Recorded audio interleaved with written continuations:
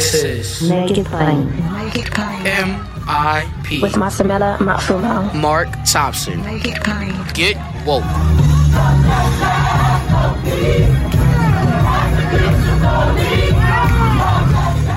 Ladies and gentlemen, my guest today is the author of China's Western Horizon, Beijing and the New Geopolitics of Eurasia. He's academic director of the Global Policy Program at the Johns Hopkins School of Advanced International Studies in Washington, D.C. From 2007 to 2015, he was senior fellow for India, Pakistan, and South Asia at the Council of Foreign Relations. He's been published in numerous publications as well. Recently, a piece in thehill.com, at thehill.com. The best place to test cooperation with China is in Afghanistan. Professor Daniel Marquis joins us now. Professor, how are you? Welcome to Make It Plain. Thanks. It's good to be with you. It's a pleasure to have you. So why don't we start with what's going on now in Afghanistan? What is your take on the crisis that has unfolded there? Was that at all, is what we have been seeing, was it at all avoidable? Yeah, it was avoidable, but not easily. And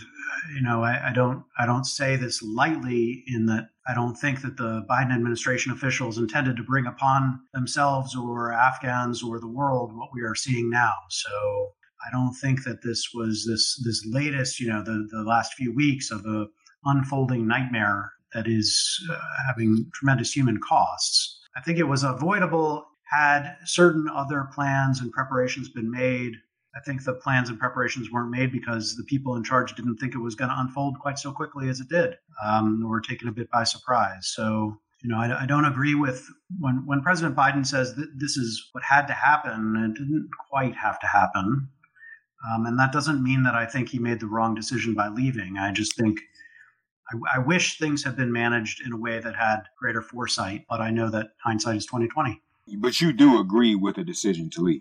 I do. And I do in a kind of I'm sad to see it have to be this way kind of agreement.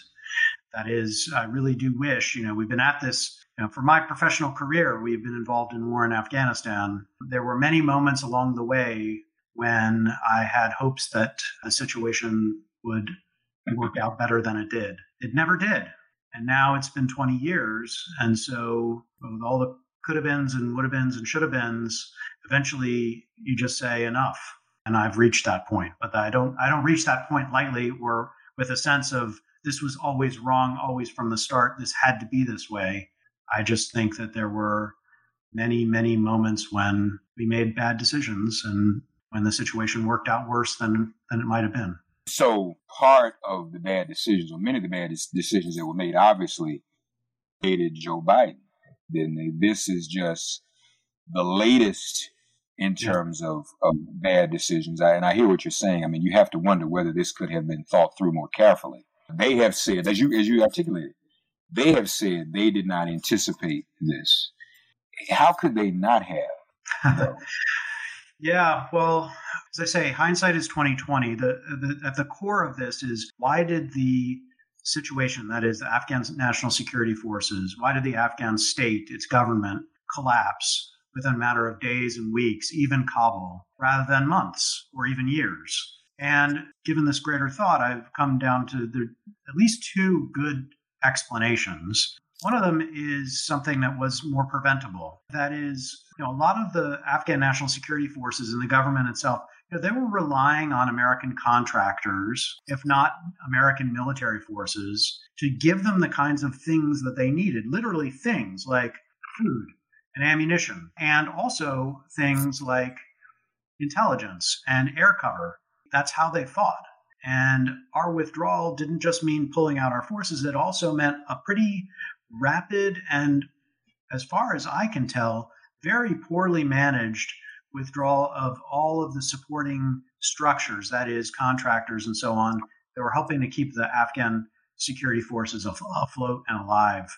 Now, you could say, well, we were going to pull out, so how could you leave any of that there? And that's true, but a transitional approach might have been to say, are there some contractors, I don't know, from Turkey or from other places that can do similar types of things for these Afghan forces? Can we shift the contracts over? I think the Biden administration would have been happy to pay for some of this, or others would have been able to pay for it, keeping some of these capabilities going, but none of that happened. So there's the contractor issue and the support issue. That's one side of things. That's like capability to fight. And then the other side is the psychological problem of once it looks like you're leaving, and once it looks like everybody else is giving up, if you're an Afghan foot soldier or even mid to senior level commander, why are you going to fight? Why are you going to be the last one to die? Better to, surrender and hope for a better day. And that's the psychological side, which unfolded very rapidly. And some of that is predictable, and some of that is just, how do you know when people are going to say, enough, I'm not going to be the last one? So combine those two things together, and you begin, I think, to get to some of the complexity of what unfolded very rapidly and why the first one, I think, was more foreseeable, and therefore the administration has more blame to accept. And the second one has to do with the sort of less clear psychology of the Afghans and of their leaders. That's a little bit harder. It's harder to get inside someone's head and inside a society's head and know how quickly that's going to happen. I guess Colin Powell was right when he said, if you break it, you own it, right? Yeah, I think so. And this, as you said, has been going on for 20 years. Something else that was said by Malcolm X, the chickens ultimately come home to roost. Must we be honest with ourselves that this may go back as far as the Mujahideen and the luring of the Soviet Union there to bring it down? And I'm going to pretend to be a student in your class. Tell me if this thesis question is inappropriate. I mean, should not the United States at least be relieved that it not bring the whole system of government down the way it did the Soviet Union, which, I mean, it did successfully. That's what Afghanistan did. Should as much as people are concerned about what's going on, it obviously is a human tragedy. It's terrible. But the United States is going on. It is not completely, rendered destroyed as was the Soviet Union. Is that too far? We have an unbelievable luxury of living on the other side of the world and fighting a war in another country, in a landlocked country on the other side of the world for 20 years. And most Americans have only indirectly been affected by this, if at all. What kind of a country can do that? It's just something to keep in mind. You're right. The Soviet Union had a more material cost and consequence of its loss there. That's not the only reason for its collapse, but certainly didn't help. And in relative terms, Afghanistan was literally on their doorstep. Yeah, and that is something to think about. More MIP after this message. What do we say, first of all, to families who've lost service members? Do they or we really have anything to show for that? First of all, anybody who loses someone in their own family is going through something that it's hard to talk about at all. If we're trying to look to what has been gained, I don't think it's wrong, although I don't think it'd be satisfying to any family who's lost a child or another loved one. But to say that we can only imagine what the consequences of not being in war in Afghanistan would be. And it is possible, and I think probably true, that America has been spared another terrorist attack. And I definitely think that it is true that, I've been to Afghanistan. I was there. I met with our forces there. And I can say that they were trying to do the best that they could. Mm-hmm. And they were trying to do the right thing. And I don't deny them that. But I don't think we should, I'm also wary about being in a business of sugarcoating how bad things are right now. They're bad. Yeah. So you focus on the region, obviously. Yeah. How does this affect the region? Yeah, well, it really turns things upside down. For all of Afghanistan's neighbors, this is quite a shock. Some of them have been saying that this was going to happen ever since we got there. It's been 2 decades. The Pakistanis have been telling us, you're going to leave this place a mess. It's going to be a disaster. In a way, they look like they were right. Of course, they contributed to some of why it's a mess and a disaster. But leaving that aside, they know that this is an ugly business, and now it's kind of theirs. It is next door to them. The Central Asian states, whether it's Tajikistan, Uzbekistan, and so on, are also very nervous about the spillover of war from Afghanistan into their societies. Even China is nervous. Russia is worried. Iran is worried. Everybody, every neighbor all the way around Afghanistan, you do the tour, They weren't terribly happy about having us there, but they're even, I think, in most cases, more nervous about what comes next. And to your point, as you said, we may have prevented another terrorist attack by being present there in 20 years. Should we be concerned that we're opening up this country and other countries to more terrorist attacks by leaving? Is that the real risk? It is a risk. Unfortunately, the broader question of Afghanistan wasn't just a matter of saving us from terrorists. It had gotten to the point of trying to stabilize a society. So there was a lot more going on, and that was not working well. Mm-hmm. And so when the Biden administration says, we can protect Americans from terrorism reasonably well in Afghanistan, but using the same kind of tools that we've developed over 20 years for use in places like Libya, Syria, Iraq, and elsewhere, Yemen, it's a lot cheaper, and it doesn't require us to try to stabilize these very fractured and fragmented societies. I tend to believe that they're onto something. As I said before, I would have liked it if we could have actually succeeded in Afghanistan.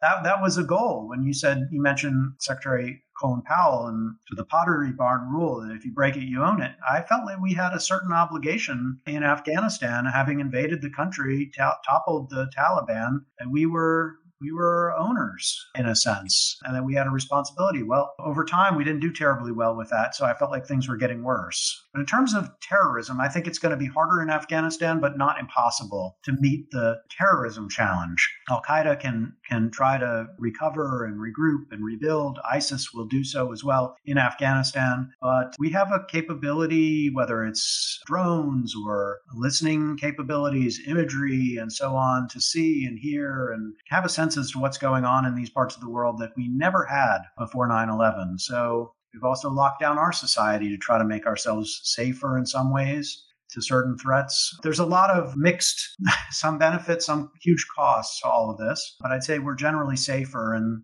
I'm sold on the idea that the best way to protect ourselves from terrorists in Afghanistan was not to remain in a huge military conflict there, that there are other ways we should try.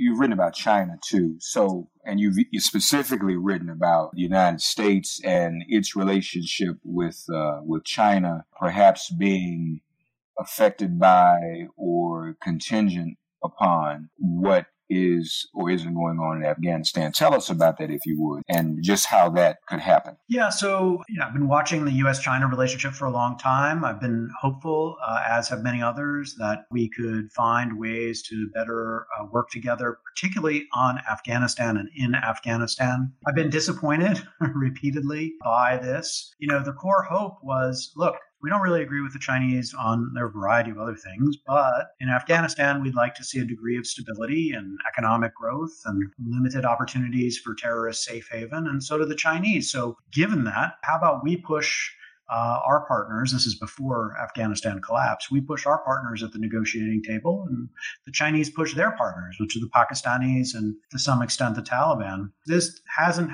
happened, didn't work terribly well. Now the hope that I have is that we can keep the Chinese on side for a while. We don't have a lot of leverage with the Taliban. We do have some things we'd like to get from them in the near term, like whatever remaining Americans would like to leave Afghanistan, and hopefully many other Afghan partners would like to leave Afghanistan. We want to get them out. And then there'll be other things we'd like to get from the Taliban. Let's see if we can. Well, I think the Chinese have some leverage here. If the Chinese let the Taliban off the hook, they recognize them diplomatically, provide them some degree of economic opportunity and assistance, then our leverage goes even farther, closer to zero on those issues or anything afterwards. So keeping the Chinese on side, meaning keeping a relatively united front of foreign players dealing with the Taliban, may have some means of channeling them, keeping the Taliban now from doing even worse things in the near term. It's a limited leverage, but it's real. And so that's what I'd hope to see. More MIP after this message. Hey there, I'm Nadia Komodo. Check out my show Tigress, which is basically my unfiltered and unapologetic journey of being a work in progress. I hope that I am authentic and I try to be as unfiltered as I possibly can. I am so passionate about what I do, from talking about periods to wanting to build community around the cause to loving the business that I'm working on. Tune in each week on Apple Podcasts, Spotify, or wherever podcasts are streamed. What would be ideal from your point of view China and what other countries could all come together to, and I hate to use the word Bush used coalition, but for lack of a better word, a group of people to keep the Taliban kind of straight or at bay. I mean, isn't it going to be necessary? And is it time for the UN to do more and intervene? What needs to happen? Yeah, I mean, it's probably, some people, including me, have thought maybe the UN could do more for a while now. And I don't mean that like the UN is derelict in its responsibilities and should have stepped in or something like that. But just to say the United States was not in a great position for a long time of being a negotiating partner in Afghanistan. The UN brought with it a certain degree of outside credibility, not just based on American power, but should have been given a bigger seat at the table. But that's old news now. Right. Going forward, I hope that the UN can continue to maintain a presence in Afghanistan because the UN I think the world has an interest in what unfolds there, and the UN can be a certain set of eyes and ears and a degree of international presence that I'd like to see. So that's a UN role. With respect to other countries, look, the player in the world that now has, I would say, the greatest external influence on Afghanistan is Pakistan.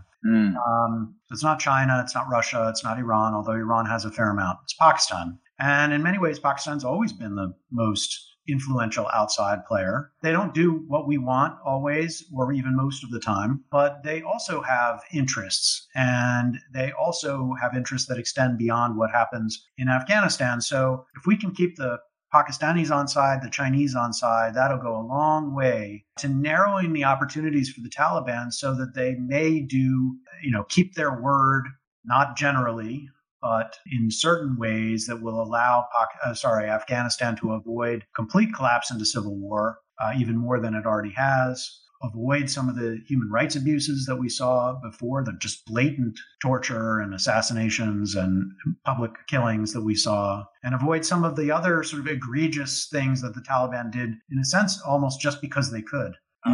The destruction of the Bamyan Buddha statues and things like that. This is a group that doesn't care about that sort of thing unless they've got a material interest to care about it. And then maybe they will care about it more. Yeah. So those are the kinds of things we'd like to see, but it's going to be incredibly difficult. I mean, we have not succeeded in our aims with the Taliban in much over the last 20 years. Why, with less attention, less resources, less leverage, and less presence, are we going to be able to do it better now? I don't think it's going to be better. I think it's going to be hard. Folks, the saga obviously is not over, and we will have to see what happens and think about all those who lost loved ones, those who are trying to get out. It is a very tragic situation to see, Professor, as we go. I've never coddled presidents. I think presidents are there to be held accountable. Yeah.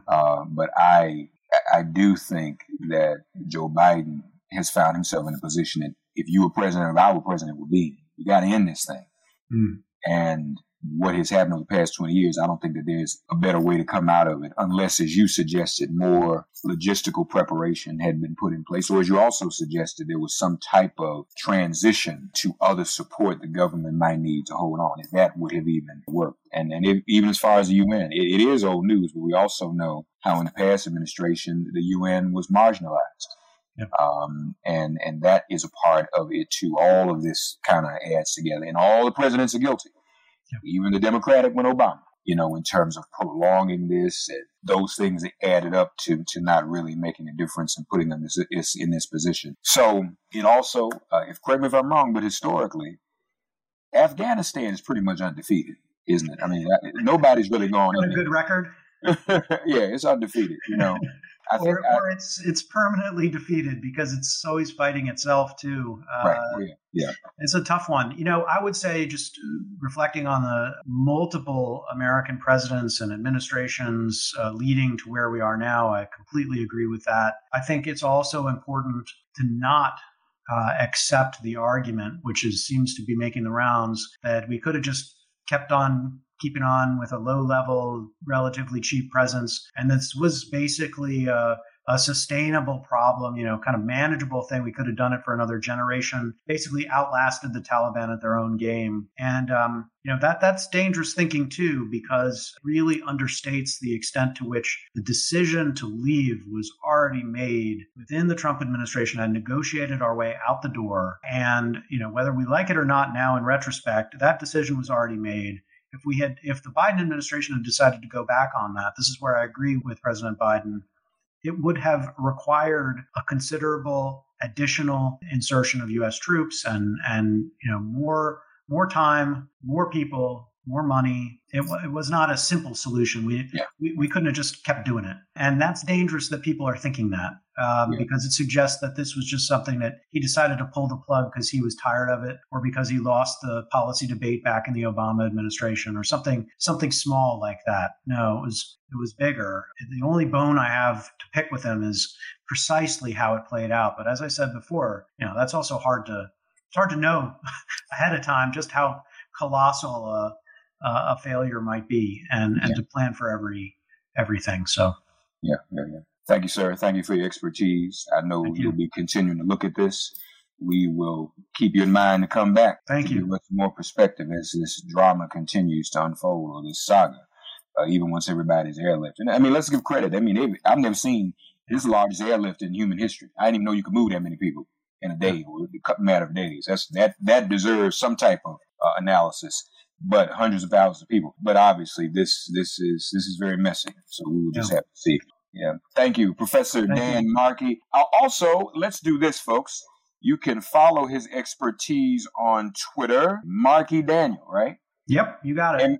Markey Daniel. Follow his expertise, folks. All hands, all brains on deck as we look at this, try to figure out what's going on and deal with it as objectively as we can. As he has said, a lot of folks are making noise about this woulda, coulda, shoulda, but a lot of that wasn't very. A lot of the woulda, coulda, shouldas aren't very realistic either. That's partisan politics, so it is complicated, and there's blame to go all the way around in terms of administrations, parties, all of that. So let's try to do something objective in all of this. Thank you, man. Yeah, good talking with you. Good talking with you as well. Thanks for getting woke and listening to Make It Plain. Please remember to listen, like, and wherever you get your podcasts, please give the show a 5-star rating. And please do spread the word. Let's all continue to pray for each other during this pandemic and this police-demic. If all hearts and minds are clear, it has been made plain.